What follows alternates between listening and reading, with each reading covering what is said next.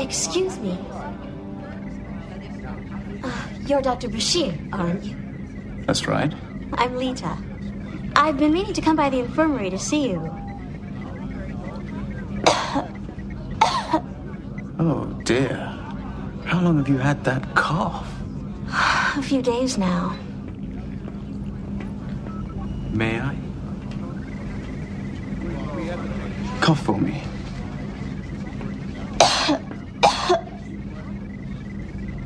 Is it serious, Doctor? No, but it's a good thing you came to me when you did. We need to start your treatment immediately. Bring me a finale and toddy. Very hot. Make that 2. I'm feeling a bit of a cough coming on myself. I'm sorry to hear that, Doctor. Oh, please. Call me... Julian. Hi. I'm Jadzia. Lita. People of Earth, if you are hearing this, you are receiving a signal from another planet. Fanboy Planet. Watch anime chicks with inflatable breasts. You might be a Trekkie. Sit back and watch as the uber geek goes and kicks it up a notch. Turn to the letter F in your dictionary and add this word to your vocabulary. Take a look, cause I'm the real McCoy. Damn it, Jim, I'm not a doctor. I'm just the definition of a fanboy, baby. I'm a nerd overdrive. I will always survive. Fanboy, baby. Feel so alive watching Babylon 5. We're going to be a fanboy, baby. Listen up, fanboys. It's the Fanboy Planet podcast, and here he is, the man with the plan, Derek McCaw. It's true. It's Derek McCaw, editor-in-chief of fanboyplanet.com. And it's been a little while since we've been able to sit down. Is this a 3... What's going on? I'm hearing chimes. Ignore them. You don't hear but chimes. You're hearing... No, don't tell me I'm not hearing You don't them. hear chimes. Tell me you are. Do you smell toast? I smell oranges. Does anybody else smell oranges? I'm getting the shining. We have an orange tree. It's just distracting me immensely. Anyway, it's been a few weeks since we've been able to sit down. Yes. I think 3. So well, since we've sat down at the same table to discuss pop culture. And here we go. We are missing Nate Costa, but of course we miss Nate Costa. We do miss Nate Costa, but as always, when he's not with us, it's probably because he has work. So we're happy grateful for him. that. Yeah. We're grateful for that. Anyway, of course, across from me, podcast producer, Moral Compass, Rick Brett Snyder. I haven't said Moral Compass in months. I know. You don't get it. It just hangs in the air. It waits to be said. Okay, just keep pointing north. Anyway, so of course, if you're listening to us on iTunes, please rate us, review us, subscribe, and tell your friends. You can do the same thing on the Stitcher app. You can do that on, what was it, Podcast Pickle? We're on TuneIn. And we're on TuneIn, which I don't even know what that is, but that's all right. Don't explain it to me now. It's an app. Everything's an app. This cup of coffee? It's a website. It's going to become an app. TUNEIN. Mm-hmm. So, anyway, and of course, if you can also find us at fanboyplanet.com. Each might be TUNIN. What you gave me, what you typed to me was TUNE-in.com. Anyway, he's looking for that correction. You can find us at www.fanboyplanet.com, and each podcast has a page of its own where you can also find, should you be listening to this and thinking there's something we've talked about that you would like to purchase and you cannot find it at your local book and mortar store. It's true. They're if you're buying book and buildings. mortar, well, you have to get the book to know how to make the building, and there it is. You can, of course, purchase it through the Amazon search box, or sometimes the Amazon links that are helpfully and specifically placed into the text of our page. Where also, if you are a fan of the podcast or like what we're doing at Fanboy Planet, you can use the PayPal app to also donate a little bit of money towards Fanboy Planet to cover the cost of hosting and the cost of doing this podcast. You can't bear the brunt of the emotional cost, but I thank you anyway. And of course, if you have any questions, comments, compliments, commentary, criticism, write into editor@fanboyplanet.com. We do have a lot. Since it has been about 3 weeks, I think we're taking a larger tack tonight. We've got some comics news, some movie news, some television news, 2 weeks ago, I attended Gallifrey 1, a convention which you've seen some coverage at Fanboy Planet about, and tonight we're going to feature an interview with Chase Masterson, who people know from Deep Space Nine. She's adorable. She was Lita, the Dabo girl, yes, from Deep Space Nine, and she's on the interactive game now, the web game, the Star Trek interactive game. Oh. She voices a character there. She was on The Flash last year. Her character is the current owner of Barry Allen's childhood home. And she's been in a lot of stuff. And for Big Finish, she has her own series called Vienna. Yes. So, anyway, but all that, it's all very well and good. And I've known Chase for 17, 18 years. You've known her for a while. But one thing that why I wanted to have an interview with her was not because of her work as an actress, but because she has doing some amazing nonprofit work with a group that used to be called the Pop Culture Anti-Bullying Coalition. And then she realized, and this is near and dear to my heart, that you should be using your powers for good, for positive things. So they turned into a positive title. It's the Pop Culture Hero Coalition instead. And it's still focusing on anti-bullying efforts, but they're trying to bend out and just basically using your powers only for good. You can be heroes. Absolutely. So, there's it. We got a few minutes with her at Gallifrey 1 at her table and had a good time talking to her. So, without further ado, Chase Masterson. And we are here at Gallifrey 127 with Chase Masterson, who I've been chasing for a few conventions to talk about your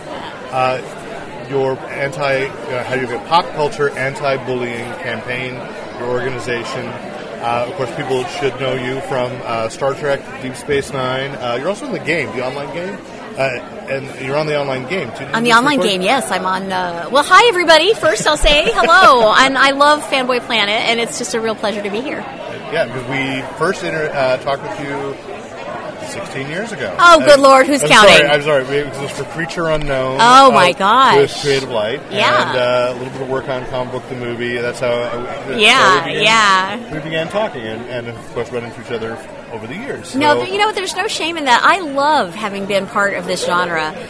Because, come on, we were Comic-Con before Comic-Con was cool. No, absolutely. We've been family, you guys, since way before the rest of the world really caught on to how much fun it is to be a geek and to love genre entertainment, and I'm proud of that. And I think, if I can talk to that now that I've watched you at conventions over the years, you really embraced that early on. And I do mean that as a compliment, but you've also, I think, you engage with fandom in a way that I think celebrities are just now catching on to. Thank you. Because I remember last year getting a Facebook, hey, there's a Flash viewing party at this club because I'm gonna, right. I remember that I couldn't make the viewing party, but realizing that you were interacting like that, I thought that's always been who you've been. You've always been open. Thank you. And engaging, and I think people are. My gosh! I think before social media was the thing, you were doing it. Thank you. I mean, yes, I've bought my whole fan club dinner at conventions sometimes because I love being around you guys, and there's been so much fun and friendship and like-mindedness in my life due to Star Trek, and I'm extremely grateful. Yeah. And that's translated thankfully into other roles, different movies, like you said, Creature Unknown, The Flash. Yes. Was wonderful. Andrew Kreisberg wrote that role for me on The Flash, and it was a fun little part. It was fun, yes, and I hear I may come back. Who knows? I don't know. But I've been wondering about that because they keep circling back around. For those, please, you've all watched The Flash, but we all love The Flash. But for those who are listening who don't know, Chase played the current owner of Barry's childhood home. Yes, and so they've gone back to Barry's investigate. mom was killed. Yeah. And so lots of fun and lots of ideas on maybe how that could happen, me coming back. I don't know. But the bottom line is I've had a beautiful time with fans, and I'm really grateful to be a part of this, and I really mean it. And that's part of the reason why I founded the Pop Culture Hero Coalition. And we used to be called the Pop Culture Anti-Bullying Coalition, and we changed that to be a more proactive, pro-social, not just against something, but for heroism. I really Now, like that thank you. that change. We love heroism on screen. Let's make it happen in real life. And it's because of my respect for the fans and the things that I've heard fans doing throughout the years that I had this idea. You know, I can't tell you the number of times when I've landed at a convention and people have said, here's $300, we had a car wash for your charity. And because of that type of thing, we became the largest private contributor for caring for babies with AIDS with my original Star Trek fan club during the run of the show. We raised more money through just little grassroots efforts like that than any other private entity. And then we've moved on to do other things. We supported, Katrina and a lot of other charities. 9/11, we brought thousands of dollars to a firehouse and gave it to them in cash because we wanted to show a solid show of support. And we spoke with the firemen for a couple hours, actually, sitting in the house there at their table. And really, we wanted to reach out as a community because that's what these shows are about. Mm-hmm. That's what Trek is. It's making a better future. That's what The Flash is. It's heroism, showing up when people need help. And that's what, today, so we're at Gallifrey 1, Doctor Who, as Craig Ferguson said, compassion and intellect will beat brute force. And passion and intellect. Yeah, every time. Every time. And I wish the world worked that way. I've often said I think the United Nations could learn something from Star Trek and Doctor Who. But that is what the United Nations stands for, and I'll take this opportunity to say I'm now serving on the advisory board of the United Nations Association. Thank you for being your own self-segue. Thank you. I really, well, thank you. This is the point I wanted to hit. Yeah, well, so I wasn't sure if you knew, but it's a real honor because I get to help blend the world of pop culture with the real world, and there's few of us doing that in that space, in the UN space, but it's really fun. You know, that's what these stories stand for, so let's make it happen in real life. Yeah. So, and you've been doing these panels, and yesterday we had Colin Baker in talking about his time. I don't want to overplay it, but, you know, that confession that he himself had been a bully for a moment. I mean, it was a powerful moment. Yes, it was. And it was a powerful panel, and I kind of walked out of that feeling. We'll be talking later with Suleiman. How do you get all these people involved? And we're kind of almost gliding over. You're working for the UN. I mean, they're all agreeing there is something here that needs to be done. Well, that name goes a little ways, I got to tell you. In a long ways, I mean. The more people we get on board, the more people want to get on board. And so our first partner in this was the United Nations Association. I called them cold. And I said, hey, you know, this is Chase from Star Trek, and we're doing this thing to make a stand against bullying at Comic-Con, and would you like to join us? And they said, oh my God, we've always wanted to go to Comic-Con. This is the United Nations Association. So we got the San Diego chapter on board 3 years ago. That was followed by the Anti-Defamation League and the No Hate campaign, and GLSEN and Girl Scouts of America and the International Bullying Prevention Association. So there were a lot of people that jumped right on board, and it's just grown from there. We're working on a project. Well, I don't want to say too much because there's some press releases that are going to go out, but we're growing and growing. Academically, we're working in schools. I don't personally, but I help facilitate all of this. I'm the director of the nonprofit, and all volunteer. We have people that go into schools and work with pop culture lessons with students. Like, how did Batman deal with his trauma? This is how you can deal with your trauma. So one thing that we're doing is we're going to the school in San Bernardino that was affected by the shooting. The final shootout was about a half a mile from an elementary school, and we're sending 2 clinical psychologists there that deal with kids' trauma through the stories they love, through Batman, through Harry Potter, through stuff like that. And that's a way to reach people, not just kids but adults too, you know, in the way that sci-fi does, in an allegorical way that people can hear and then take into their own lives. So one of our partners in all of this is Yale. We are working with Yale to create the first statewide anti-bullying mental health program. And that will be the state of Connecticut, because that's where Sandy Hook took place. and because that's where Yale is located. And we just feel like that is a great way to lead this country into creating focus for people. A better tomorrow through storytelling. Yeah. And it is something that I think you're starting to see in pop culture back. And if you pass a word to Mr. Kreisberg, one of the reasons that I think The Flash resonates so much, and flip side on CBS, Supergirl, same thing, is these are stories about hope. Yeah, exactly. They're not hiding that the world is full of some pretty crappy situations. Right. But that doesn't mean we have to lose ourselves and our souls. Right. And it's a battle sometimes. And I think that's what's one of the things that's so great about The Flash, particularly, and Arrow and different shows. I love what Kreisberg and Berlanti are doing. The characters are so vulnerable. They get hurt. They get their feelings hurt. They have their struggles. They don't want to always be the good guys, and yet they rise above that and become the people that we ourselves hope that we will also be. Which is why at least some of us liked comic books in the first place when we were kids, Yeah. Is that the DC Universe is finding the DC Universe on screen. Yeah.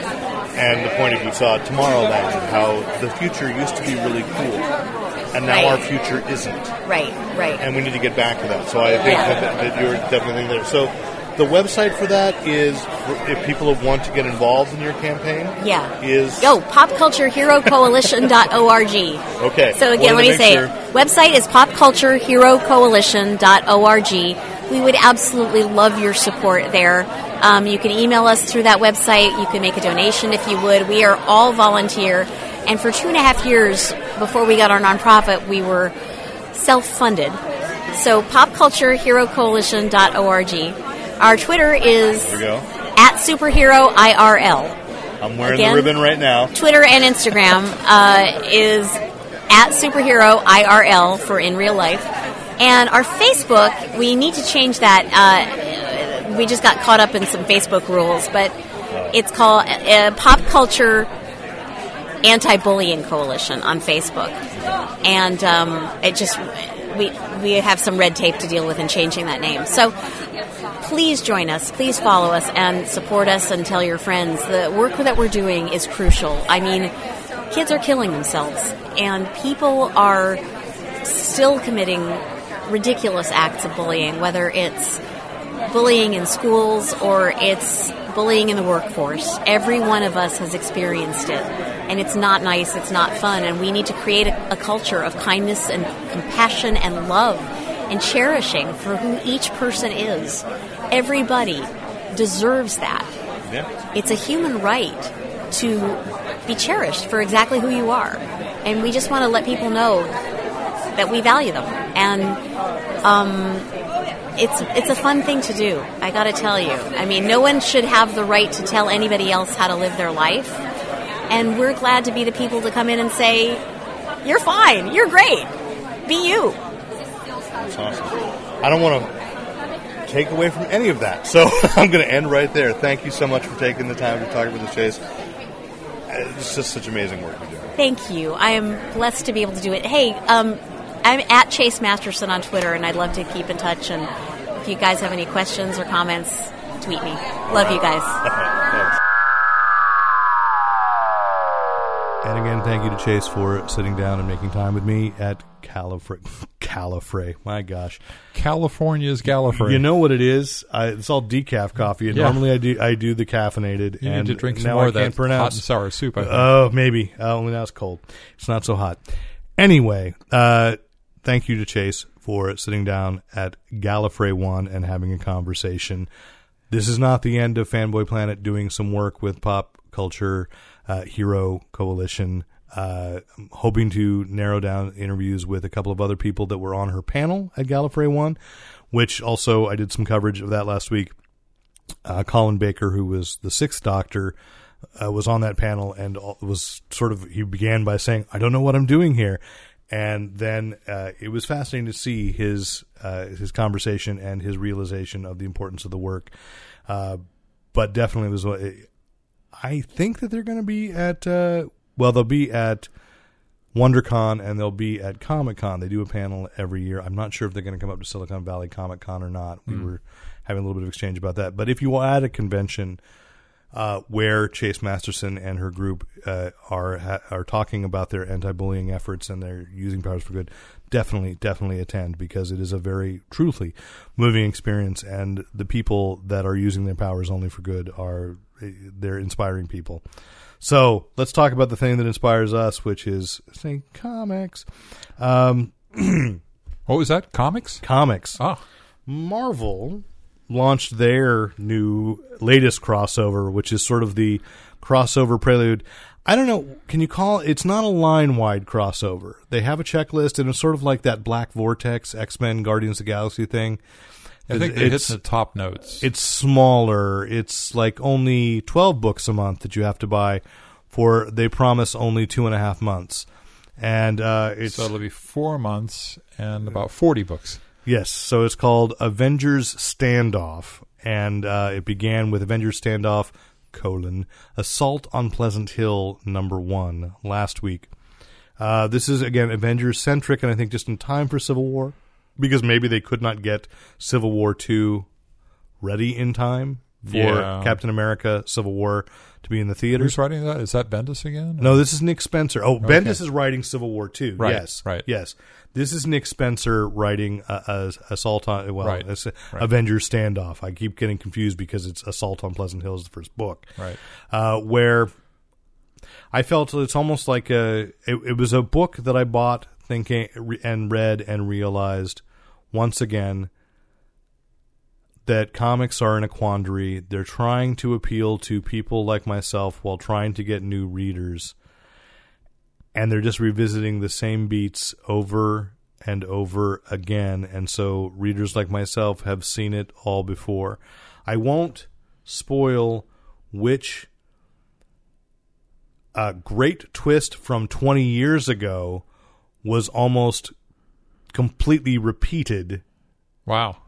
But it was like I read the book and went, I was reading this feeling like I had experienced all this before. It's not the Vision's kids, is it? No. Okay. No. That wasn't really a great twist. That was more of a disturbing, even when when it's just Wanda's powers. No, I really don't want to spoil it if people want to pick it up, because if you're a new reader to Marvel, it probably will seem like a great twist. Mm-hmm. I'm just saying it happened before, involving an earlier Marvel crossover from the 90s. And I read this book going, all right, it's a little Twilight Zone-y. You've got some misdirection going on. It's clear what's happening, or maybe it's not. There was a moment of, if Doc Savage could have created a town out of his crime college, this is what it would be. Okay. And so it felt, I mean, even the title, Pleasant Hill, I thought, okay, they're trying to be a little evocative of Twilight Zone. And it's the first time that I felt like, I don't need to pick up anything. I don't think there's really that many books in the crossover that I'm buying anyway, so I'm not going to bother with any of the other ones. Yeah, it's funny because after the worlds came back together again, I think I'm only buying about half of the Avengers books, whereas I used to buy them all. Yeah, and I'm not buying the Kid Avengers book because I just don't buy those anymore. And there was one other. I think there are four core Avenger books. I think so, and I think I'm buying two, but I can't tell you which ones they are because I don't remember which adjectives. Yeah. There's the Uncanny Avengers. I think I'm buying that one. I think I stopped. I didn't buy this version of the Uncanny Avengers. And then there's the regular the Avengers. Because I'll be honest, there's the nothing... all new, all different Avengers. Yeah, I'm buying that. There's A-Force, which is kind of an Avengers-like thing. But what I realized is I no longer feel the urgency, and if I'm subscribing, I hate to say that I've crossed over there, but really, if I'm subscribing to Marvel Comics Unlimited, I have no need to buy them if I can wait 6 months. Yeah. And then I can power through. Like I'm going through Mark Waid's run on Daredevil right now on Marvel Comics Unlimited, really enjoying it. You know, it's a really good one to do if you've never read the original one, is go back and read Nova. Yes, the Nova Read Corps. Nova Corps. Read Nova. Right, not the real. I mean, because the relaunch is not on Marvel Comics Unlimited yet, but there's all. It's a good Nova. one. You can power through it because it doesn't cross over that much. So it's all they're all pretty much insulated stories. That's on my list, and I'm realizing, give me another 2 months, I will get to read every Secret Wars crossover that I was even vaguely interested in, even if I bought them, because I have them stacked, and I've lost track of the order of where I read. So, like, I'm going back through Age of Ultron versus Marvel Zombies right now, going, this is really cool. Yeah. So that's Marvel. You've driven me away from I don't want to spend $3.99 for a specific title when I feel, or in the case of, I believe Assault on Pleasant Hill was a $5.99 book. Wow. I did it because I wanted to see, and I thought I had some time to. So this was the first issue. I didn't see it. It's like an alpha. It was last week. It was last week. So I'm sorry. I'm going to be circling back around a little bit to older news because it's older for us. Yeah. So I don't know what Civil War II will have to go, but I think I can see this series leading into it. I just didn't feel the urgency. But if you are new to this, it's a well done book. Mark Bagley's doing the art. It's like, that guy's great. He's the longtime artist on Ultimate Spider-Man when it was Peter Parker. So it's a well put together book. I like Nick Spencer's writing. It's just, this is a moment of, again, I feel very tired of these things, things happening over and over again. So, but speaking of $3.99 books, $4.99 books, $5.99, holding the line at $2.99, they're going back to it. Yeah, DC. Let's step back. DC at Comics Pro, which is the group of retailers. It's not all the retailers in America. There's another retailer organization in the U.S. and I can't remember what the name of it is. But I'll be honest. Yeah, I'll be honest that my bias is, of course, the Comics Pro. One of the founding members is my good friend Car D'Angelo, who runs Earth 2. So I'm probably more aware of Comics Pro than I am of the activities of the other one. I don't think the other one caught on as well. But they had their meeting in Portland where basically all the publishers came. Although really now, even though like DC and Marvel are kind of slowly moving everything or maintaining offices out in Los Angeles, it is kind of funny that Portland is becoming this magnet. And it's not because of Dark Horse. It's just like a lot of creators, creators who work for Image and Marvel. Well, Bendis moved to Portland. Greg Ruck is there. I think Ed Brubaker may have moved up there. So there are a lot of giants in writing. Joe Keating, our friend Joe Keating from Image Comics way back when, who now writes for Marvel. They're all kind of gathering there. It's become this mecca. So they do the Comics Pro. You know why they go there? Conference there. Why? Because Powell's books. You don't really hear them. I don't see them tweeting. They don't have time for Powell's. No. They're tweeting like crazy. Every now and then, Bendis. Also the best food trucks in the world. I think that's more likely. I think the weather's good. I don't know, but that's where they have their conference. And Marvel came and did a little presentation. DC apparently did a 4-hour presentation about Rebirth. Yeah. So I ran because they needed to. I pulled the video. Well, and I'm going to give it. If you watch that video with Jeff Johns talking about it, one of the things that with Jeff Johns and Kevin Smith, right? No, that was the special. Okay. Half-hour special on the CW. Okay. 4 weeks ago, the little video I ran on Fanboy Planet because you said, "Hey, it's not a video," and I said, "No, it's a screenshot." Right. Yeah. That video, which was unveiled for the retailers, right. He was not in attendance because I don't think he's allowed to leave Los Angeles by Diane Warren. No, that's not her name. Diane Warren's a songwriter. But anyway, that he said, which I thought was coming close to self-criticism of saying that when we announced DC, when like the title came out, some of you were curious, some of you were probably cynical. And I thought, okay, good. You're addressing the elephant in the room. Right. And I thought it very interesting. They showed a lot of classic images, and then people are extrapolating from it. Oh, it's like it's this, it's that, and this means that. And I'm like, no, they're really showing what they're acknowledging were their successes. So everyone's touching a different part of the elephant. Yeah, it really was. I mean, like they have that Alex Ross painting of JSA. So it's like, oh, the JSA is back exactly the way. Right. And there's the Keith Giffen, Steve Lytle Legion of Superheroes. Oh, so the Legion's back. Right. Well, maybe. Maybe. But it's still not quite clear. All this is, we're going to bring a sense of legacy back.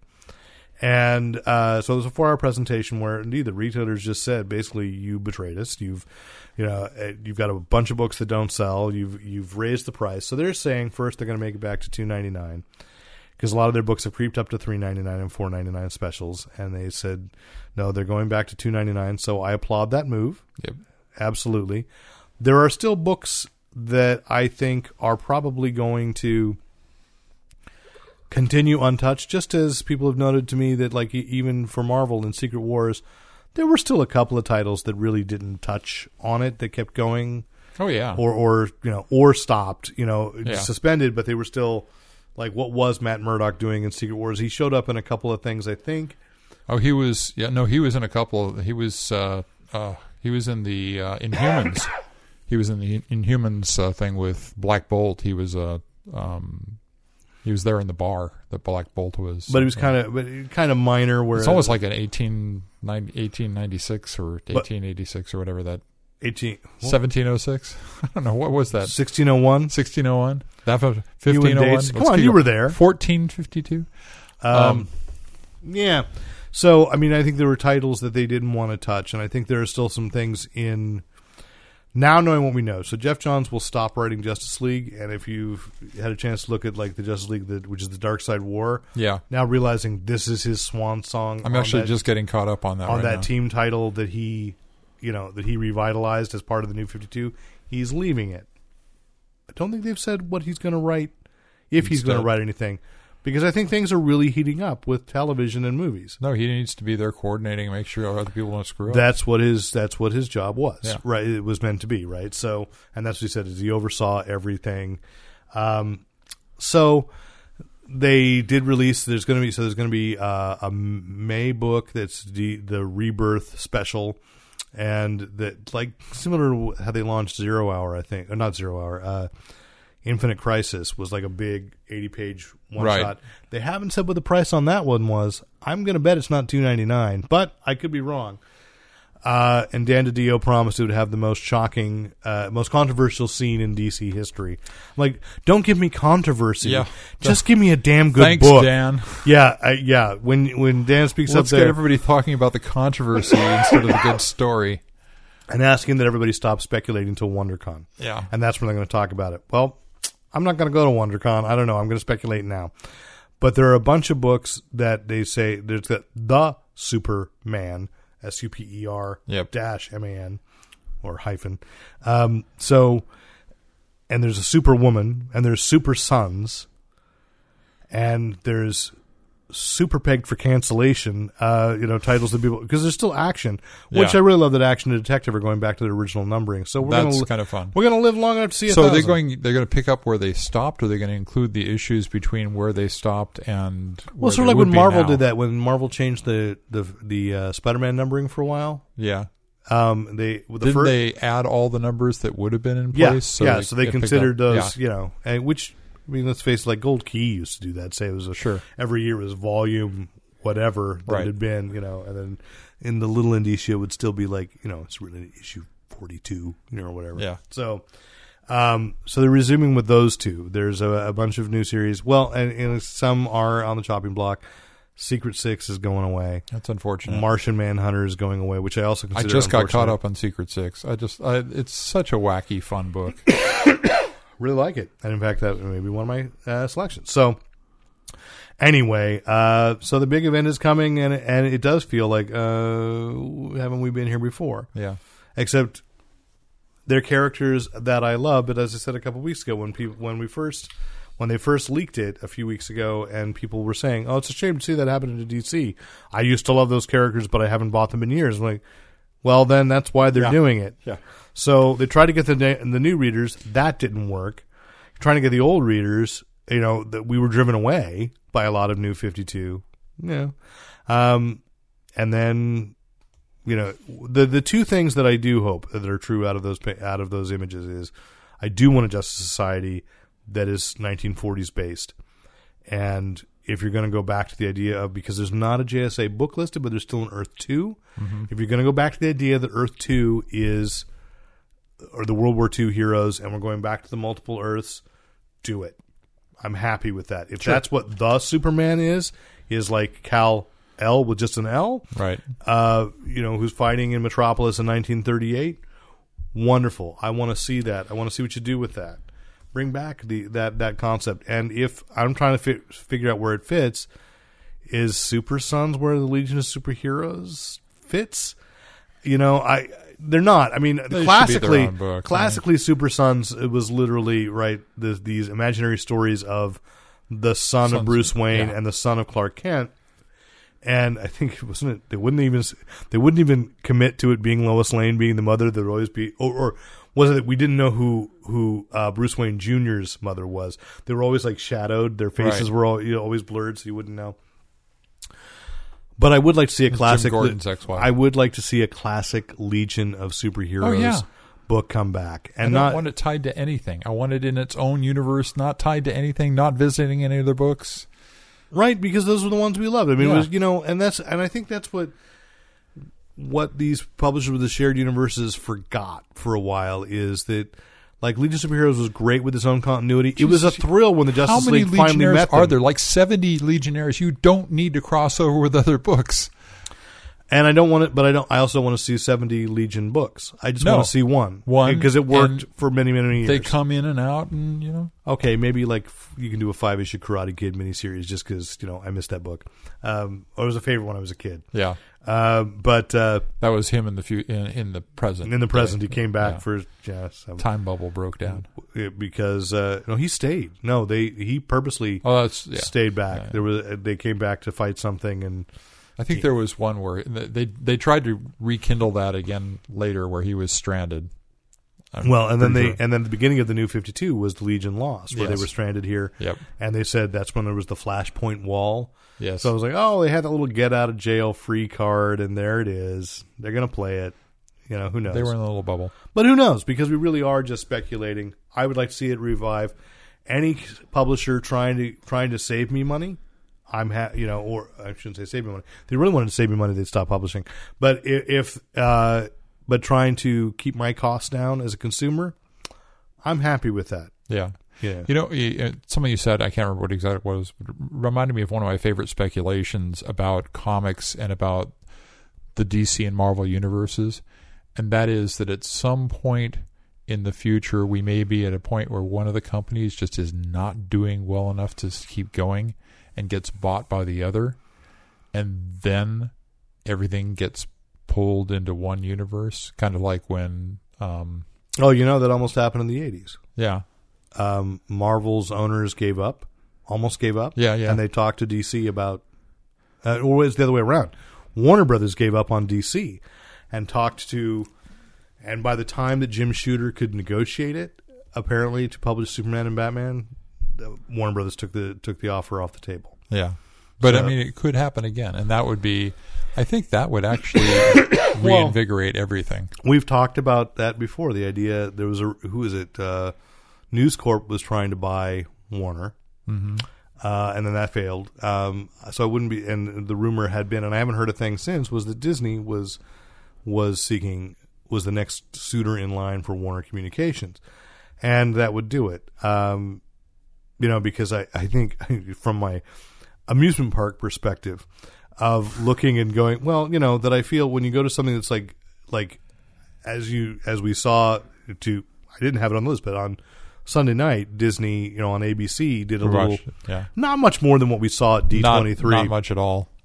A couple of things, though. There were a couple of new things, but they were just like a couple of new seconds of an image, But They animated that one photo. one painting, yes.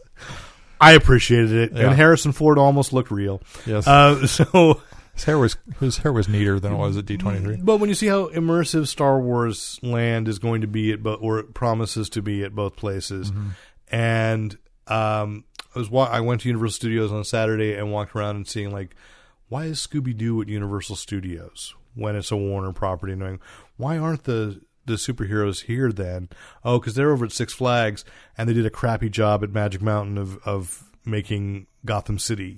So that I'd like to see a group to see a company care.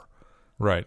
That realize what kind of characters they have responsibility to, and I admit we're at a point now. The comics, let's face it, are as Warner used to treat it, is they're IP generators. They're not the main thing anymore. Right. You know, when you see that Rebirth thing and the shadows, and you say, okay, whatever that character is that looks like Green Arrow looks a lot more like Arrow. Yes. Than Green Arrow. And I'm like, hood sure. up and, yeah. Because every week. He was shinier, though, wasn't he? No, they're all in silhouette. Yeah, no, but I thought there were. That's the blue curtain. It's Mylar. Okay. That's the reflection. But more people, hundreds of thousands more people watch Arrow TV. every week Yeah. than have ever picked up a Green Arrow solo book. Yes. Same with The Flash. I mean, I read an article this week about how the first TV series was a failure, blah, blah, blah. And I'm like, no, because the first TV series didn't really get who Barry Allen was. Yeah. It was fine. It was fun for the time. So, okay, I want to jump. Sure. So, the Flash episode where they went to Earth 2, and we saw a bunch of little vignettes. Didn't they show a picture of John Wesley's ship in the Flash costume? They I did. thought that was so right. They acknowledged that was real. They showed Yeah. Supergirl. They showed Jonah Hex. Yeah. They showed a Legion flight ring, and there was something else. The only thing disappointing about Supergirl is that it implies that Supergirl's on an alternate Earth. Yeah. But okay. And their version of Earth 2 is very clearly Earth 2 and Earth 3 combined. Their version of Earth 2 is so awesome. It's just, I like that it's modern day, but feels like it's trapped in the 40s. yes. If only that's how our world worked. So it's interesting. And you didn't watch last night's. No, I didn't watch last night. But as people point out, the villain was King Shark. Yeah. They brought King Shark back. And Is he better animated than he was the first time? Yeah, I mean, he's still... Looks like... They do a lot of shooting at night. Yeah. But they did too. There is one shot where it's like...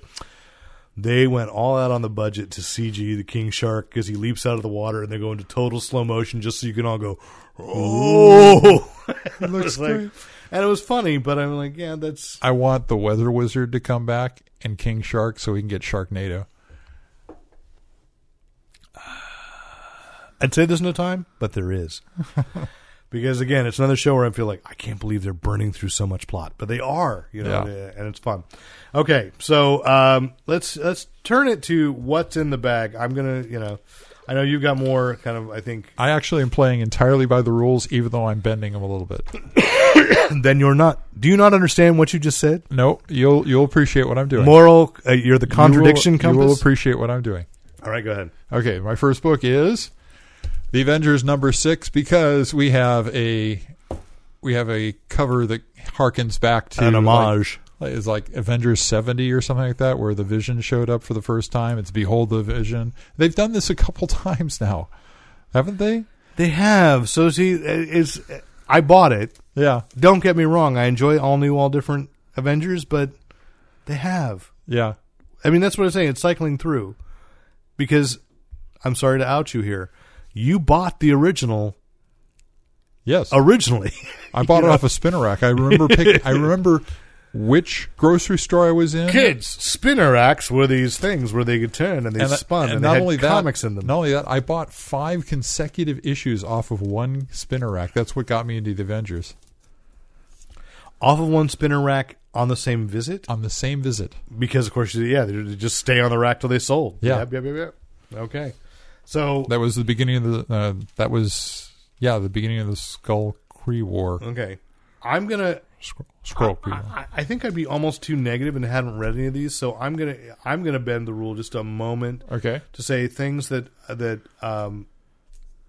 that's what I was going to that I skipped because I knew you were going to do it because I was only going to be hate buying it. So I thought I'd save the $3.99. And you're wondering, what was it? That I do want to call it, because we already name-checked it. Last week, the trade paperback to Secret 6, the first 5 issues of Gail Simone's, or 6 issues, came out in a Volume 1, reasonably priced, again, like $17, so a little less than what you would have paid had you bought them originally. And I want to say...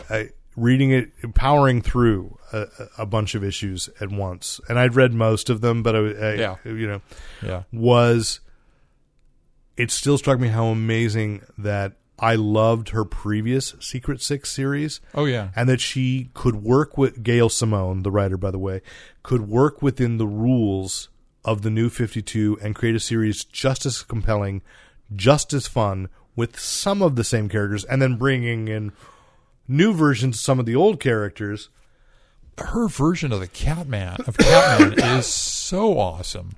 And I liked both ways. Yeah. I like the way she wrote him before, but with a different origin. Yeah. And now, and one thing that I had not noticed when I was reading them individually was how the artist changed.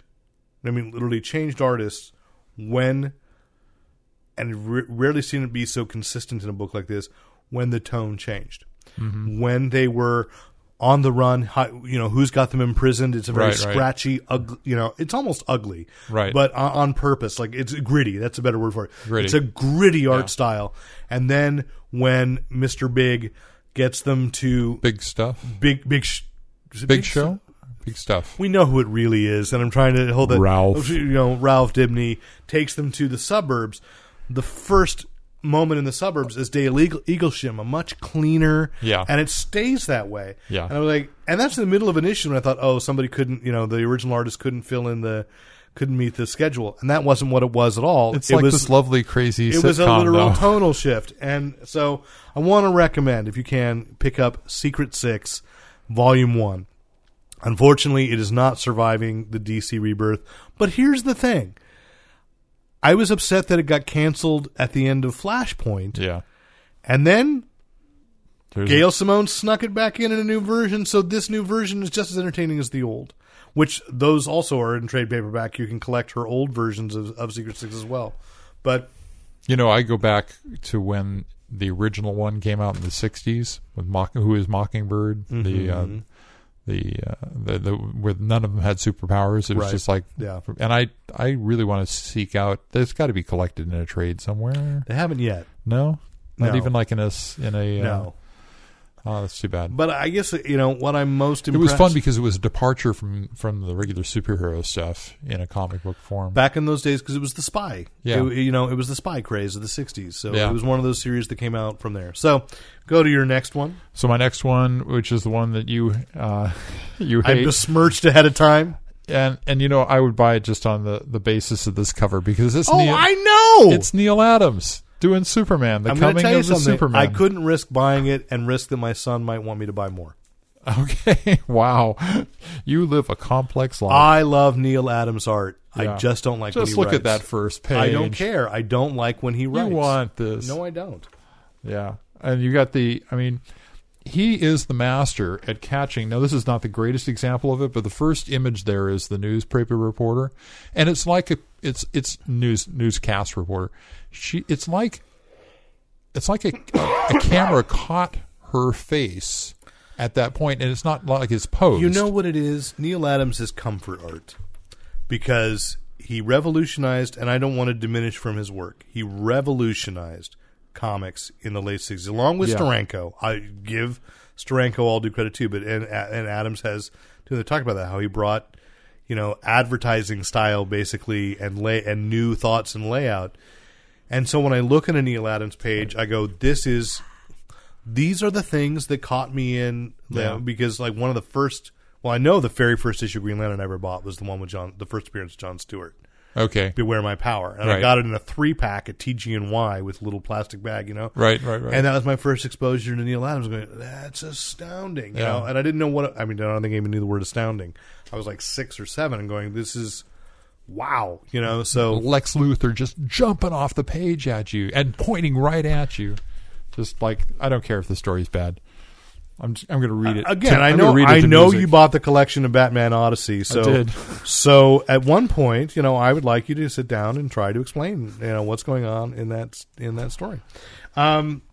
So I'm gonna go back again 1 week to Superman American Alien. Okay. Max Landis, because it retells the story of the first meeting of Clark Kent and Bruce Wayne.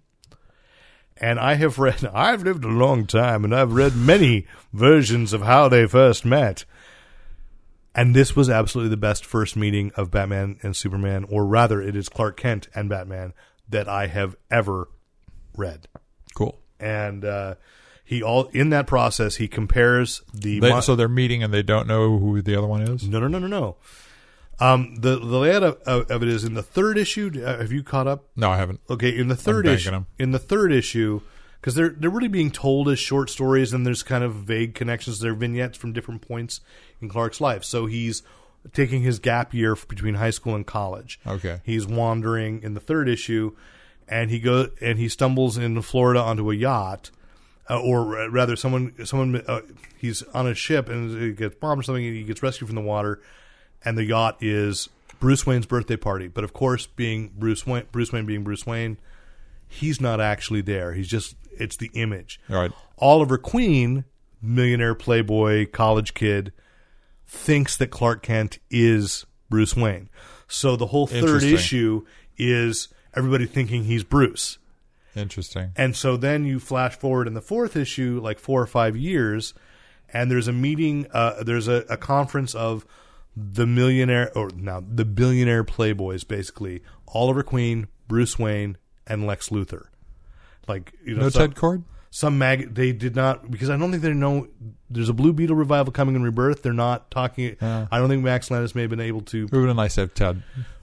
But I think what Max Landis is playing with is characters, that people will know. Iconic, yeah. Iconic. And Clark is an intern for the Daily Planet. He won a contest, so he and Lois Lane are both there for this. There's this press conference, and they're all these kids, college kids are working for the Daily Planet for a day. And Lois is upset. It's a pointless exercise. It's fluff. You're just going to rewrite the press release. And because Oliver Queen thinks that Clark is Bruce, he pulls him in, forgives him when he finds out, oh, you're this reporter. Max Landis lays out why Oliver Queen is different than Bruce Wayne, how his experience has changed him, and then he gets an elevator ride with Lex Luthor. And so it's the first meeting between Lex Luthor and Clark Kent. And Lex Luthor's giving an interview. And it lays out why Lex Luthor is such a complicated villain in the 21st century. And then, I shall not spoil how Bruce Wayne stumbles across, but it is the single best scene I have ever seen. Makes the most sense. I'll boost those in the read. So order. There we go. All right, next on yours? Next on mine, last on mine, it showed up in the mail today. I'd ordered it a while ago. Right, we're bending the rules. But it is it's a guide. It's like one of those traveler guides. What are they called? What's the brand? It's like an access guide. Saul Werman. There's a famous publisher of them. That's what I'm trying. Yeah. But it's a small book, a small paperback, square bound book, and you flip it from one side to the other. One side is Metropolis, the other side is Gotham, and it's done up like a tour guide for each of the cities. And I think it just got published this week. I think San Jose could take a page out of this book. Let's see that happen. Yeah. So it was. I'm trying to remember how much it was. It's only in the UK. It's 7.9. It's $12.95. So you've got the sites and museums, nightlife, arts and leisure, shopping, eating and drinking, and hotels for each of the cities. So. All right, I like that. That's really cool. So the last thing that I would recommend, because it ties into a multimedia thing, there's a new Dirk Gently Holistic Detective miniseries from IDW, written. It's not by Chris Ryall, who wrote the first one. It's Forever in a Day. Oh, looks. I like the fake sale sticker on the front. Well, I got the alternate cover because I loved this cover. They've done that with a couple of. Yeah. Why I bring it up is IDW also sold this, helped broker a pitch, back again with Max Landis, is writing a Dirk Gently series for BBC America. Okay. So they're turning it into a television series, and it's because of the success of being able to continue the voice of Douglas Adams in this. I really enjoyed the previous miniseries, so I want to recommend this one, A Spoon Too Short. It's the alternate cover, which calls it Holistic Detective Mystery Magazine. That cover caught my attention. Well, it looks a lot like the standard detective magazines. But the regular from issue, period. the regular cover does just say Dirk Gently Holistic Detective. Right. And the story is... But that's the layout for the kind of men's magazine detective story. The interconnectedness of all things was the first miniseries. I'm trying to find it. It says David, so I'm wondering if it's Peter David, because that would make a lot of sense, but I can't find the actual credits. But anyway, so we'll take that. Those are my recommendations. Got your recommendations, and if you're a Neil Adams fan, go ahead and pick up the Superman for All Seasons, or the Coming of the Superman. But don't tell my son. All right, so let's move to movies, shall we? And that is that in our absence from recording, a little movie called Deadpool opened up, and I just want to put a little perspective, because until I actually saw the headline, I knew it was being successful. It's actually made more money in the time period that it's been out than Star Wars, than The Force Awakens. Wow. And so Hollywood is going crazy. So, I mean, by this point, I think if you're listening to a podcast called Fanboy Planet, you've probably seen Deadpool and know if you liked it or not. You know what else? It costs a lot less than Star Wars to make, too. Yeah, it cost $58 million. And that's and Fox made them cut the budget, too. Wow. And it shows, because ultimately, and I think why it works, is once you get past the bombast of it, it is a very small story.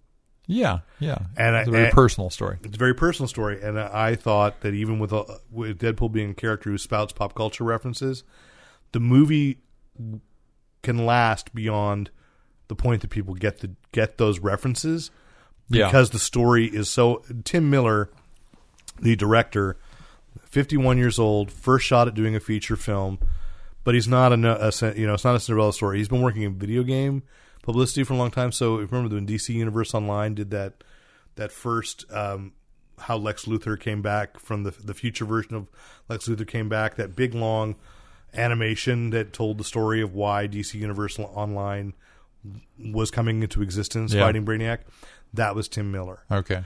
There was an ad for Arkham Origins. He directed, so he's been like telling stories in video games for years. But I like to point out that he gets his first shot at directing a feature, and this is go for broke. Like, he just figured, okay, if I blow this, they're never going to let me direct a movie again. I've got this other career running this animation studio. So, but he told the story well, not just full of pop culture references. Well, you say pop culture references, and that's not. I'm not saying that's not true. It is an amazingly funny movie, and I love comedy. But if you go to an average comedy with me, you could watch me and you'd think I wasn't having a good time because I'm not laughing. I'll appreciate the way the humor is structured.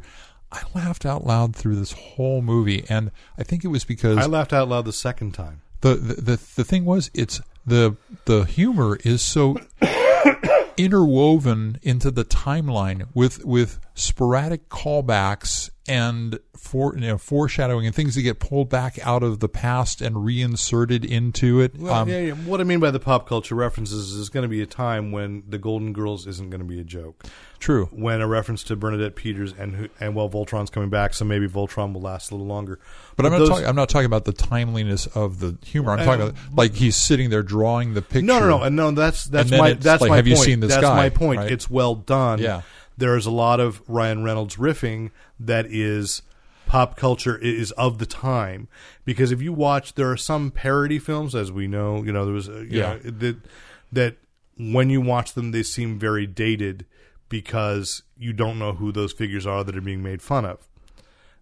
Like a challenge I keep promising myself I'm going to do is watch a road movie, a Bob Hope, Bing Crosby, and see how many of those references I get, and then go, well, I'm already a guy who's kind of rooted in the past from before I was born, because I've read a lot about that era, so I probably get more.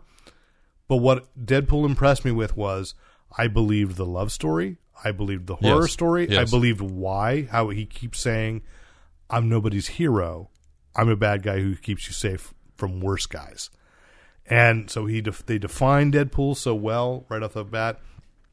I would, speaking of road movies, would like to see T.J. Miller and Ryan Reynolds be in movies other than this. Yeah. Because their rhythms play off each other so well. I've marginally liked T.J. Miller before. I watched the Silicon Valley show where he's probably a lot more annoying than he is in this on one. purpose, yeah. But this was just like, I'm just a fan now, just totally a fan. He's an incredibly smart stand-up. Yeah. And so I recommend you check it.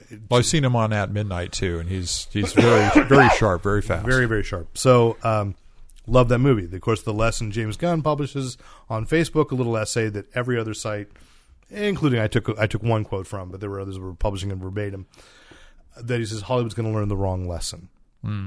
You know, and because now doesn't it always though? Yeah, well, because it's let's do more of this. It's like no. You got to understand. Let's do more of like I wrote a thing saying, look, okay, there's a lesson for Marvel to understand when you do the next Spider-Man movie with Sony. You can get away with the quipping that Spider-Man is known for in the comics. Yes, the because rapid Deadpool patter. got away with it. Yeah. So I don't know if that kid has the rhythm, the guy who's cast. But let's take a shot at it. Okay, right. We'll go for that. That's the lesson there. Of course, then Fox announced Wolverine 3 is going to be rated R, and everybody's like, see, it's exactly what we said. The sky is falling. No. Wolverine 2, the Wolverine, probably should have been rated R. Yeah. Wolverine 3 probably should be rated R because I was having an argument. When you really read into what Wolverine's been doing, who he is as a character, there's an R-rated. And there's a PG rated, and that's fine. I had a little trouble with when he was the pincushion at the end with all the arrows that were hitting him and pulling him out in the street. Yeah, Wolverine. That was a amazingly violent shot. Yes, I love the Wolverine as much as I loathe X-Men Origins Wolverine. No doubt. And so then another one came out saying, oh, okay, Death Note is getting a live action adaptation, and they're like, oh, it's going to be rated R. I'm like, have you looked at the source material? Yeah. Of course it should be rated R. Yes. It's this. So again, when I was saying off air about the outsiders seeing this, they're all the commentators, the pundits that are trying to say, oh, see, they're all learning. It's like, no, because they're looking at what the source material is now. Right. Flip side, Batman v Superman, it was announced last night, is getting an Ultimate Edition for home video that the Motion Picture Association has rated R. And if ever there is a character who should never be in an R-rated film, it's the Superman. Batman, like they're going to make The Killing Joke as a home video, animated home video. That should be R. That should be R. Kevin Conroy and Mark Hamill are going to get to pull out all the stops. And that maybe there's both of their swan songs for the character. Would say you could even do one that didn't have all the stops pulled out, but the ramifications, the violence, that's where the R comes in. You know, the fact that this is, it's not like Wolverine walking away from all those samurai cuts and stuff. This is like single shot ruins the conceptual, the after effects, right? And that's where I think our rating system fails. Or we fail the rating system, is that there are ideas that are adult, and should be, and it doesn't have to be graphic, because I don't think that Brian Boland's original art, it was more suggested than he wasn't really all that graphic. And what happened? I mean, because people still argue, well, what actually did happen to Barbara Gordon? How far did the Joker take it? That's been a debate even up until the last year. What happened off camera? What happened off camera? I don't want to know. Yeah, I want people to leave me the right to draw my own conclusions. But no matter what ramification I come up with, that's mature. I don't want my 11-year-old seeing that and being like, well, what happened? That's R-rated material as a concept, but it doesn't have to be graphic. So the fact that Batman v Superman Dawn of Justice has an R-rated version already tells me, I'm sorry, Zack Snyder, you were not on the right track in the first place. If you had an R-rated version of essentially a Justice League movie, you're going to bring in The Flash? Yeah. You're going to bring in Aquaman? Who knows who else? I believe Cyborg is also there. I know Aquaman is, because I saw his action figure on Sunday night. But now, I mean, I'm trying to think of Hollywood getting the wrong message and doing the wrong thing. Was Kick-Ass R-rated? And should have been. It was. It was. And that was not as successful as Deadpool by any means. Nothing has been. No, but I mean, seriously, you can't, you don't just take the message out that ultraviolence and superhero costumes is something you can do now. Right. And you're going to rake in the bucks. Right. You don't, and on the other hand, you also don't have Peter Parker meeting somebody in a strip joint. Right. You know, that's not going to do that. And James Gunn's point when in his essay was that like he heard it when Guardians of the Galaxy came out. Everybody was trying to, and I just found that an ironic statement in that yesterday there was a big piece about a Dungeons and Dragons movie, which is going to be, the studio is saying, just like Guardians of the Galaxy, it's going to have that tone. And I'm like, no. But I can remember when Guardians of the Galaxy came out, and everybody said, oh, people are going back to this because it's funny, it's this, it's that. And I said, no. You know why? Because it's a good movie. And Guardians of the Galaxy is funny, but I'll tell you, I cry every time I watch that movie because it's about broken people. There's a heart to it. And why Deadpool succeeds is not because it's funny, though Lord knows it is. It's because there's a heart to it. Like I said, I believe the love story between Wade Wilson and Marina Bachman. Well, Wade Wilson's, I went fictional character to real to real actor. I did this. I can't remember her name. Yeah, Marina Baccarin. I can remember that. Despite all the periods of we got to see her almost naked, it was, I believed they fell in love. Yeah, I believed that she was going to fight for her fiance to survive cancer. They found their soulmates. Yeah, yeah, and that tragedy anchored the film for me, even though there's all kinds of silly things that we saw him trying to deal. There's animated characters coming out as he's got a knife in his head, which is a classic Deadpool moment. I'm like, there are things I'm watching just going, I can't believe I'm seeing that. He didn't push the fourth wall as much, but that's not why. It's just because that's right for the character. Yeah, yeah. And I don't think that I'm going to need to see, like, Dungeons & Dragons to be a Guardians of the Galaxy. Tell me a good fantasy story. Yeah. Just come up with a good script for Dungeons & Dragons. Which they've never done. No.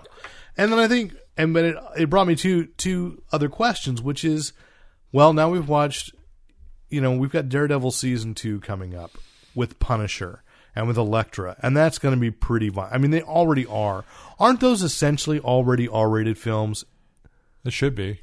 I mean, Elektra especially. I don't think that Netflix has a rating on their stuff because they're TV series.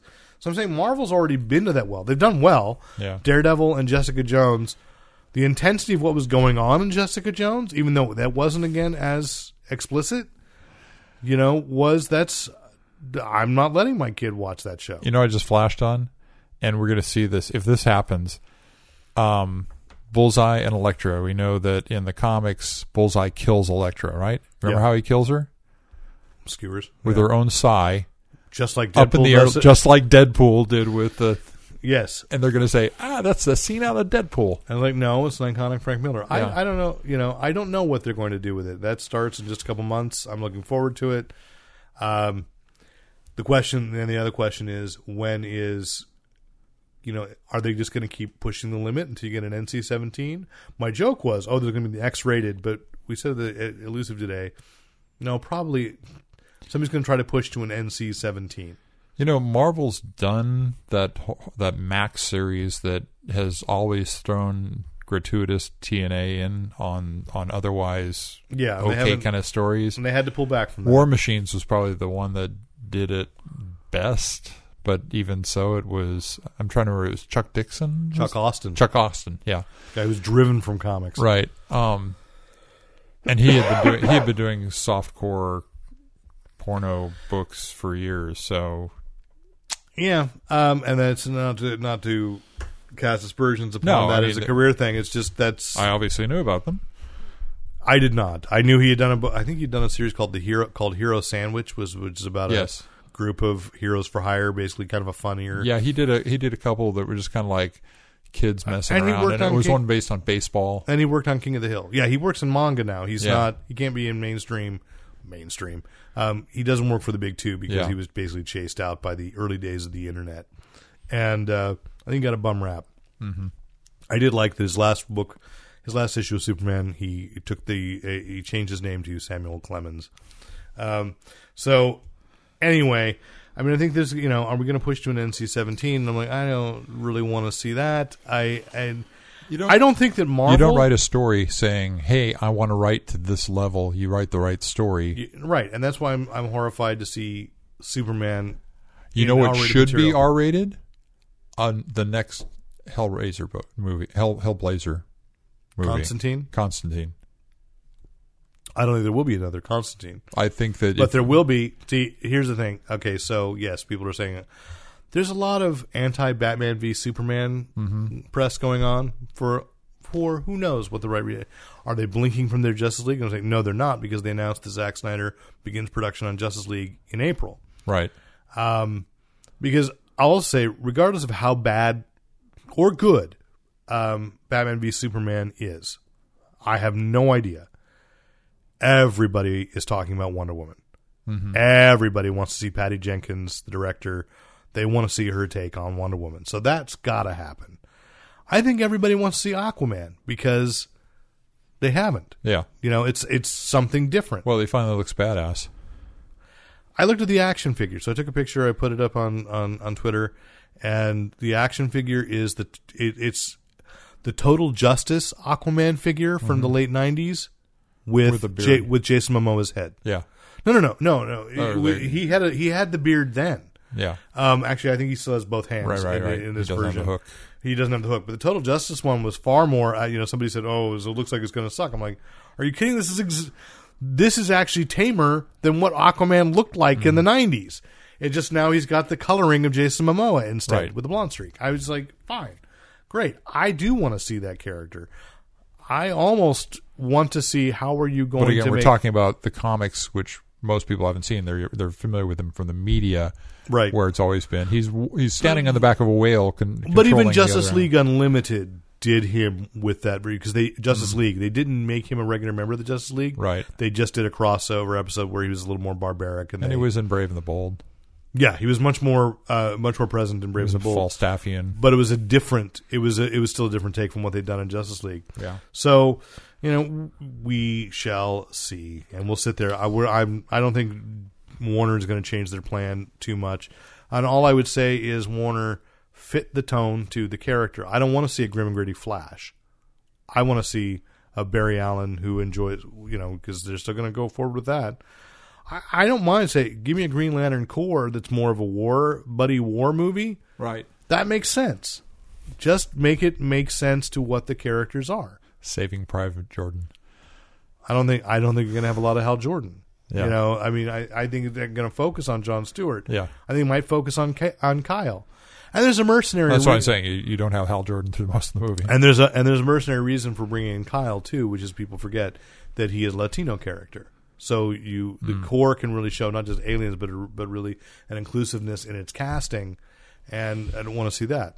You got Cyborg coming, although rumor is now that might be a Teen Titans. And of course we know from the Flash TV series, we're going to see a Legion.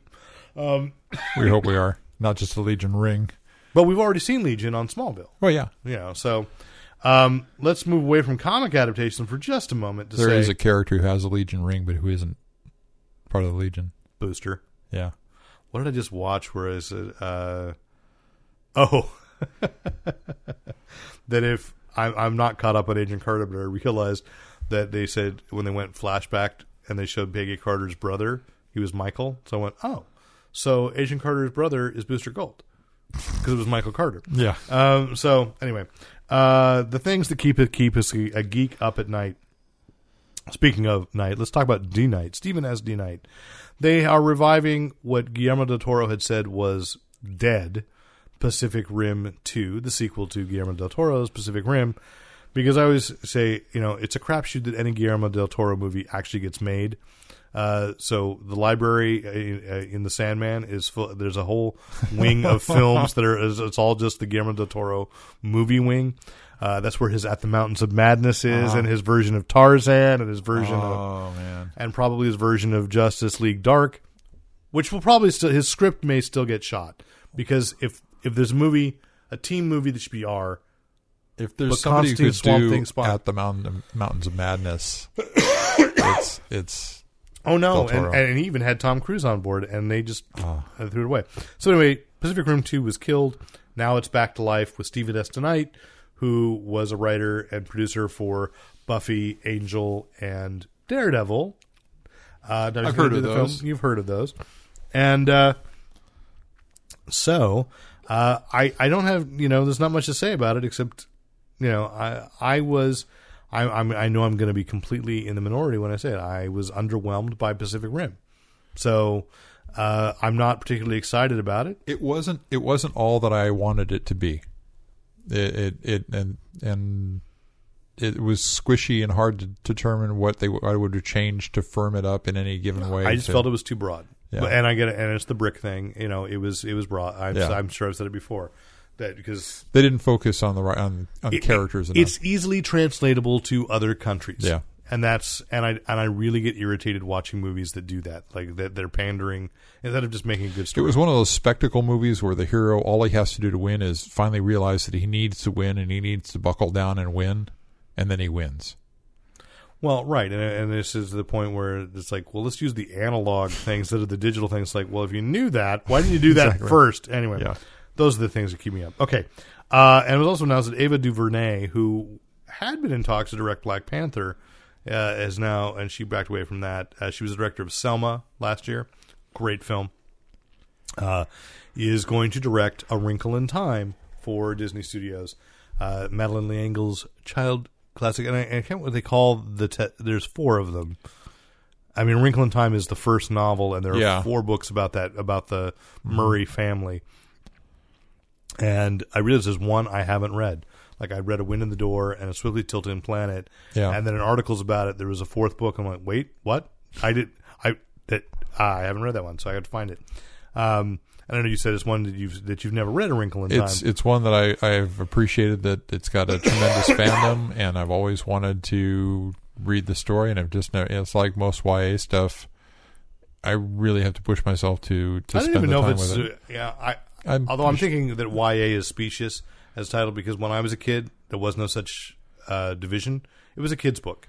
I read A Wrinkle in Time in 2nd grade, and A Swiftly Tilting Planet. Like a year later. I mean, I read all the Heinlein juvenile stuff when I was that age. I think there we go. That's what it used to be called. Yeah. Juvenile. There were kids' books and there were adult books. And then you created YA so you could sort of allow people to read Harry Potter. Well, it's young adult. Yes. Or maybe it's the Sweet Valley High. Maybe that's what caused it. Never read any of those. No, I didn't either. But I think was that sort of where young adult? I should look into that. When did that category come up? But anyway, she is doing that. There was a TV adaptation by Disney, as we were saying, probably 8 or 9 years ago, which I was rather underwhelmed by. It was just the first book. So just the first book, yeah. It was just a movie, and I think I have the DVD somewhere. And it's a weird. I mean, it's an interesting plot because it's both kind of charming middle America. And then becomes weird sci-fi mixed with fantasy, and the other books get weirder. And that's not an insult because they're introducing kids to pretty high. I like the fact that they have a Tesseract. Pretty concept, yeah, yes. I saw 2 years ago the Oregon Shakespeare Festival did a stage adaptation of it. Oh. Which was very interesting. I don't know if it was entirely successful, but it was interesting. So people have tried to tackle it as a play before. It's interesting. So I'm looking forward to seeing what happens with that. Let's get to television, which is not that we have much to say on this. Is that DC's Powerless, which is I'm the least enthusiastic about this because it feels like they rushed something to compete with Damage Control on ABC. The Marvel series is actually based on a comic book. Right. To say, no, there's this series like The Office set in the DC universe with characters nobody knows that's not based on any previous property, but it's set in the DC universe, but the casting is interesting. They announced Danny Pudi, they announced Alan Tudyk, and the lead is Vanessa Hudgens. And they work at an insurance agency, and they will do long takes and confessions to the camera about how much they hate Green Lantern. The actual hero, not the movie. Why was he animated? Yeah. And then Rip Rush will be in the background going, Jonah Hex was horrible. It didn't exist. But it's only going to pilot, and I just don't. one, it's NBC, so it's not set in with anything else with any of the other series. These things sound like they'd be good for a skit. And that is, I think, at the heart my problem. I will laugh, I think maybe for 5 or 6 minutes. I don't know that I'll find it an extension. Damage Control, if they take that to series, which they haven't really talked about it for ABC. They announced it last year, and they haven't really moved forward. Damage Control, I think, would be interesting because it's got characters already laid out. It didn't have a long run. It did have an interesting story, but mostly because the story was character based, and there were things going on that you didn't know about in the beginning. And it was also really the first time Dwayne McDuffie created that, and it was the first time that somebody had tackled that. Like, who has to clean up? Yeah, it was it was a groundbreaking Marvel series. I'm interested in seeing that. I think now a sitcom, I'd rather see. I don't know. A little divergence here. Who has to clean up? I'm almost finished with the Doc Savage King Kong novel. Mm-hmm. Have you read that yet? Not yet. So it starts immediately following Philip Jose Farmer's After King Kong Fell, with Doc arriving on the scene. Because that's a Will Murray novel, right? Yes. It's and he worked with Philip Jose Farmer. Yeah. So Doc takes on the job of disposing of Kong's body. Excellent. So he has to work it out with Rennie and how they're going to engineer and where they're going to put it. And whose fists are as big as King Kong's head, right? Exactly. Rennie, yeah. Yes. Like hams. like giant hams. And that brought another thought to my head and it went away. But let's look back at the agenda and say Walking Dead came back. For the mid-season. It's the storyline we've been waiting for, and they did something. They pulled something out of later in the storyline. Just the first 5 minutes of this was just so amazing because you had the whole town infested with hundreds of zombies that they had been trying to deal with, and everything had gone wrong. The episode is just epic. You have foreshadowing for what's going to happen, obviously, and it's no big secret. Negan is going to be in this season, right? Because they cast him. They announced it. Jeffrey Dean Morgan, yeah. And the initial contact with Negan's forces is totally unexpected. It's a totally different type of bad crew that they come in contact with. The resolution is totally unexpected. The show just whips you around back and forth like you're a rag doll in a terrier's jaws. It's just awesome, wonderful. It's a great jumping on point. How about Chronicles of Shannara? Chronicles of Shannara. So we talked before the show about this. You have to go back to when Chronicles of Shannara came out, the first book, Sword of Shannara. It was so notorious for being an utter ripoff of Lord of the Rings that you had two types of people who owned the book, or three probably. Those who had never read Lord of the Rings and so thought this was a terrific story. Those who had read Lord of the Rings and were just appalled at the fact that something could be published that was such an obvious ripoff.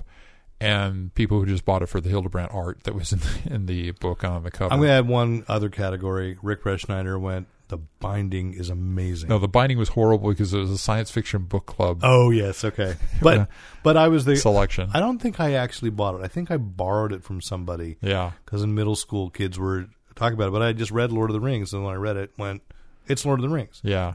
Now, what happened, and of course, that book came out, and I read probably about a quarter of it, and I said, this is horrible, and it was on my shelf until I finally took it down to Recycle Books and got credit for it. Cheaper to buy the paintings. They calendar. They came out with a number of stories that followed it. I never bothered to look at any of them. The Elf Stones of Shannara, the Wish Song of Shannara, and apparently they jump in time to different generations of this family and different crises, and the other books are apparently much better than the first one. This series, the Chronicles of Shannara, takes off not from the first book that was written, but right. the later books. The later ones, yeah. I was amazed. It's actually incredibly watchable. Cool characterizations. I've enjoyed the special effects are well done. It's not a standard fantasy trope. I mean, you have wizards, but you got this one kind of immortal warrior who's come out of suspended animation because it's essentially post-apocalyptic, right? Yeah, it is definitely post-apocalyptic, which you didn't get from the original. Not from the first novel, no. So. But it's funny because it came up at Gallifrey 1 because it was on a panel on the year in sci-fi on television. Yeah, which ultimately everything devolved into. We all like the Flash a lot, but a lot of grinning. But the Shannara Chronicles came up, and the comment was made, and I can't remember who on the panel said it, was that on Terry Brooks's message board, it's got a lot of haters from his fans. Uh-huh. They don't like the TV series, love the books. So I think it's interesting, and let us be fair to say that you hated the first book, did not read any further, and like the series. Yeah. And I'll also add in, by the way, that I'm still going to check out a couple more episodes, but I did watch Lucifer, and I agree with you that you've got like they have this great concept that the first 5 or 10 minutes of each episode plays into, and then it becomes, and now we shall solve the murder of the week. Exactly. I'm like, no, he's the devil. He's the she's a funky blonde. He can make people together. Confess. They fight crime. Although there's a scene where I thought it was because she was in a movie that was supposed to have been like Fast Times at Ridgemont High, or something where I can't remember what they call it. It's Hot Tub High School, and she had basically a nude scene or a topless scene, and she's embarrassed. She's afraid someone's going to out her to her daughter, who's like 7. Which I do like that relationship. I don't know if you saw that in the pilot that Lucifer hates kids, and and the detective's daughter adores him. So she's like, Lucifer, like the devil. Exactly. And he's thinking that's going to scare her off, and she's not. She's like, oh, you're funny. He's such a cute guy. But she's like 7, and so the mom sits down and says, I thought this probably actually has happened to somebody. She's like, Mommy was in a movie, and she goes, oh yeah, Hot Tub High School. How do you know about that? There's a thing called the internet, Mom. I've watched it. It's really funny. And so it was like, oh, yeah. Oh, the world today. Anyway, just one little gaming note, and I'm not sure exactly when it's going to start, but in the near future, your local Barnes & Noble is going to start if you still have one. Many have survived the great purge of 2010. Your local Barnes & Noble is going to start a tabletop gaming night on Thursday night. So if you do not have a gaming store local to you and you're interested in tabletop games, occasionally Rick talks about it. Occasionally Rick's on Garrett's Games and Geekiness, another podcast from Check it out. Doug Garrett, talking about tabletop games. Rick is a very, very big aficionado. And you don't have a local community to play games with, because that's the problem with tabletop games. You need other people. Yes. And like Dorothy Parker, there are days that I feel that hell is other people. Dorothy Parker smash. Dorothy Parker smash. And there are games that sound interesting in concept, and as I think, looking at it, I think it's 6 games that they're going to be doing demos of and starting groups up playing. And they're pretty, would you say entry level when I say King of Tokyo? I mean, I see King of Tokyo everywhere. King of Tokyo is really easy to explain how to play, and I think that's probably one of the reasons why they're going for it. And it's got a lot of, it's fun. It's the giant monster. Right. No, there's expansions for it too. So Barnes & Noble likes that. Yeah. Well, and again, I think in a town where there are no, like I was in Manteca a few weeks ago, and somebody I know who lives there messaged me on Facebook and said, I just moved here. What's the comic book store? And I'm like, there's nothing. And you have to go to Modesto to the Barnes & Noble, but at least you could go to Modesto for the Barnes & Noble. Yeah. And, some of these smaller stores, as we said, are like concerned, they're moving in our territory. Like, you could see it that way. There's still something that a local shop is going to offer. I'm going to make some guesses as to what games they're going to have. So they're going to have King of Tokyo. Did they say Ticket to Ride? I don't think so. Hey, it's King of Tokyo, Sheriff of Nottingham. Oh, okay. That's a board game, yeah. Splendor. Oh, that's a really good abstract. It's okay, I'm sorry, it's 5 games. Codenames. Codenames is going to be game of the year this year. And Lanterns, the Harvest Festival. Yes, that's it's plays to 4 and it plays apparently best at 2. I just picked that up. So yeah, what Barnes & Noble is offering that your local game shop will not is promotional cards, typically given at tournaments, and play mats, little things that you couldn't get that are exclusive to Barnes & Noble. I don't think that it's going to replace your local gaming shop because what they're going to offer is community. But like I said, there are places that simply don't have those game shops. It's nice. When I was in college, Thursday was our game night because, even though we were gamers, we really tried to date too. And so Friday night was date night. So Thursday night was gaming night, and Saturday night was hopefully you had another date. But I think it's good that. So Friday and Saturday were pretty much Dungeons and Dragons nights as well. Yeah. Okay. They're hanging out at Tower Records. But it was a while back. It was just Dungeons and Dungeons. They hadn't really invented dragons yet. Dungeon. That was it. Yeah. So anything that, to me, it's not even so much that Barnes & Noble's encroaching. Any attempt to build a community in your community of like-minded stuff. And like I said, tabletop games, there's something about the tactility.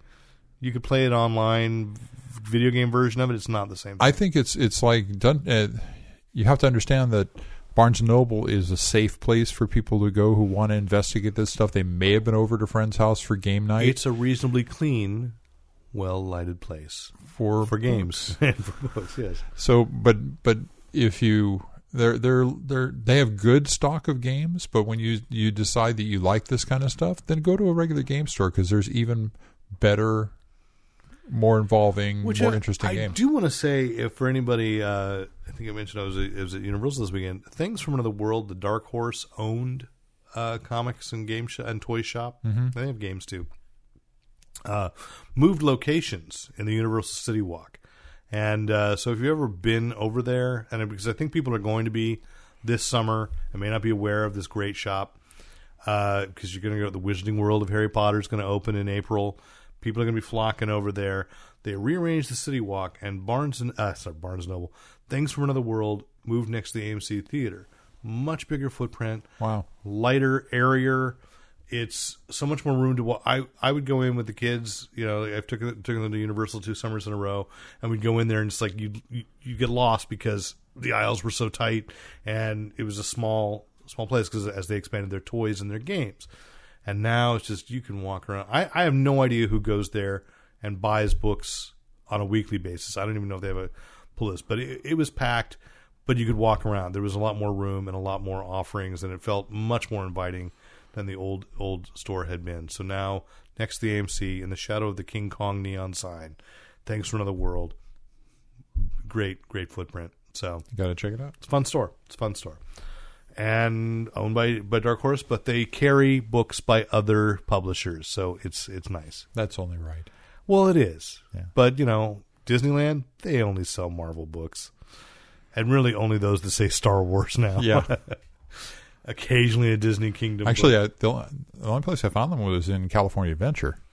No, well, now Are they in the Star Wars? The launch bay. The launch bay does, and when Okay. you go up above the superhero headquarters, the gift shop there, which is actually probably about half of the superhero headquarters, has a section of books. Okay.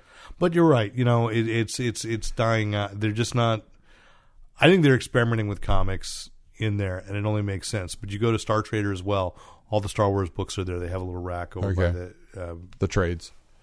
No, they're selling individual issues as individuals? well because they Cool. figure they'll get people at whatever level. Yeah.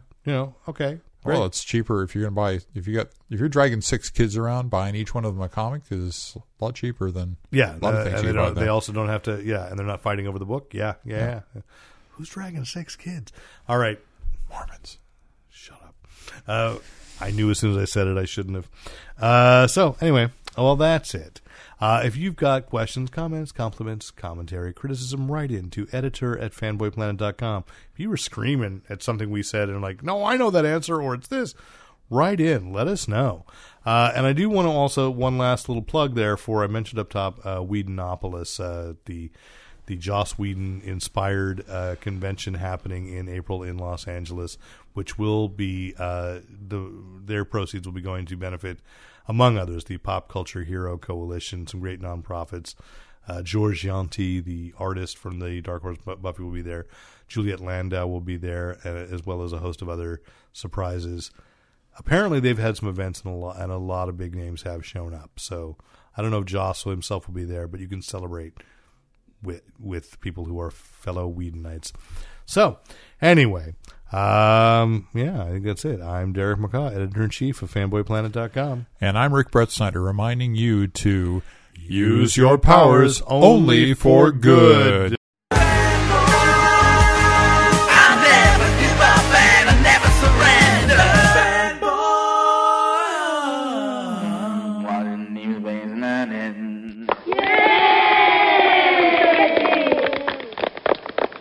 And thanks once again to the great Luke Ski for use of his music in this podcast. Visit Luke Ski at www.thegreatlukeski.com.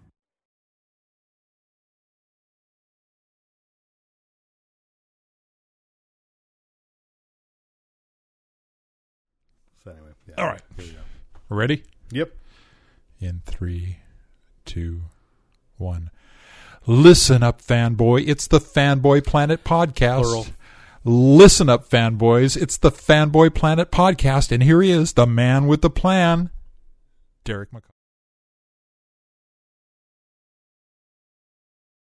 I think that's it. I'm Derek McCaw, editor-in-chief of FanboyPlanet.com. And I'm Rick Brett Snyder, reminding you to use your powers only for good. Miss you, Nate.